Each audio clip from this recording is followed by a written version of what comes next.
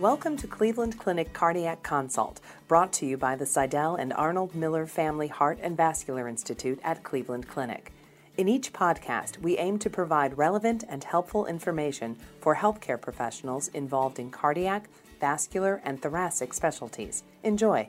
I would like to discuss a paper that we have just recently published. This is in the field of patients who presented with significant severe aortic regurgitation and who underwent aortic valve surgery at the Cleveland Clinic. This was a study of about 865 patients who underwent aortic valve surgery. Most of them underwent aortic valve replacement. Some of them also had aortic valve repair. So what we wanted to look at was what was their baseline ejection fraction, what was their baseline strain values, and how these played out in the long run in terms of prognosis, but more importantly, what was the recovery of their cardiac function. Aortic valve regurgitation is a state of chronic volume overload, and once you relieve the AR by doing valve surgery, often the ejection fraction drops, at least for a short period of time, and then it subsequently recovers.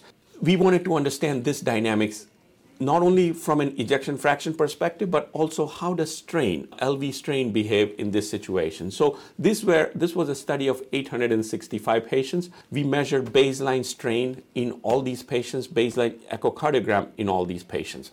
So the first story is at baseline, strain was abnormal in a significant proportion of patients. Almost 56% of patients at baseline had an abnormal strain of which we define as negative 19% in an aortic regurgitation population. This was in spite of their mean resting ejection fraction of 57%, meaning despite having a preserved ejection fraction, their baseline strain was significantly abnormal in about 56% patients. Then they underwent surgery, and one of the important things we found was during long-term follow-up, baseline strain was an independent predictor of longer-term outcomes. The important crux of this paper was that about 285 of these patients came back to the Cleveland Clinic for a follow-up testing.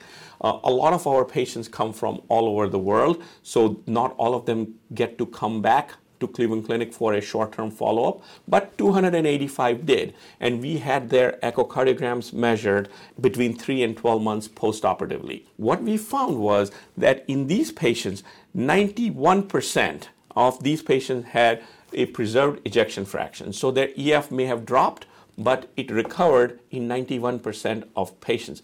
However, only 31% patients, the strain values at that time were better than negative 19%. So what we are able to show is that there was a lag between recovery of ejection fraction and strain. More importantly, in this subgroup, what we were able to show is that if the strain values don't improve, that is associated with longer-term mortality. And if your strain values do not improve by 5 absolute points during this time frame, that was also another factor associated with longer-term mortality. So in summary, all this is pointing towards, are we potentially operating a little bit too late in patients with aortic regurgitation? Should we be looking at sensitive markers beyond ejection fraction and symptoms to time aortic valve replacement or aortic valve repair in patients with significant aortic regurgitation?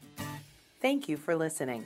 We hope you enjoyed the podcast. We welcome your comments and feedback. Please contact us at heart@ccf.org. Like what you heard? Please subscribe and share the link on iTunes.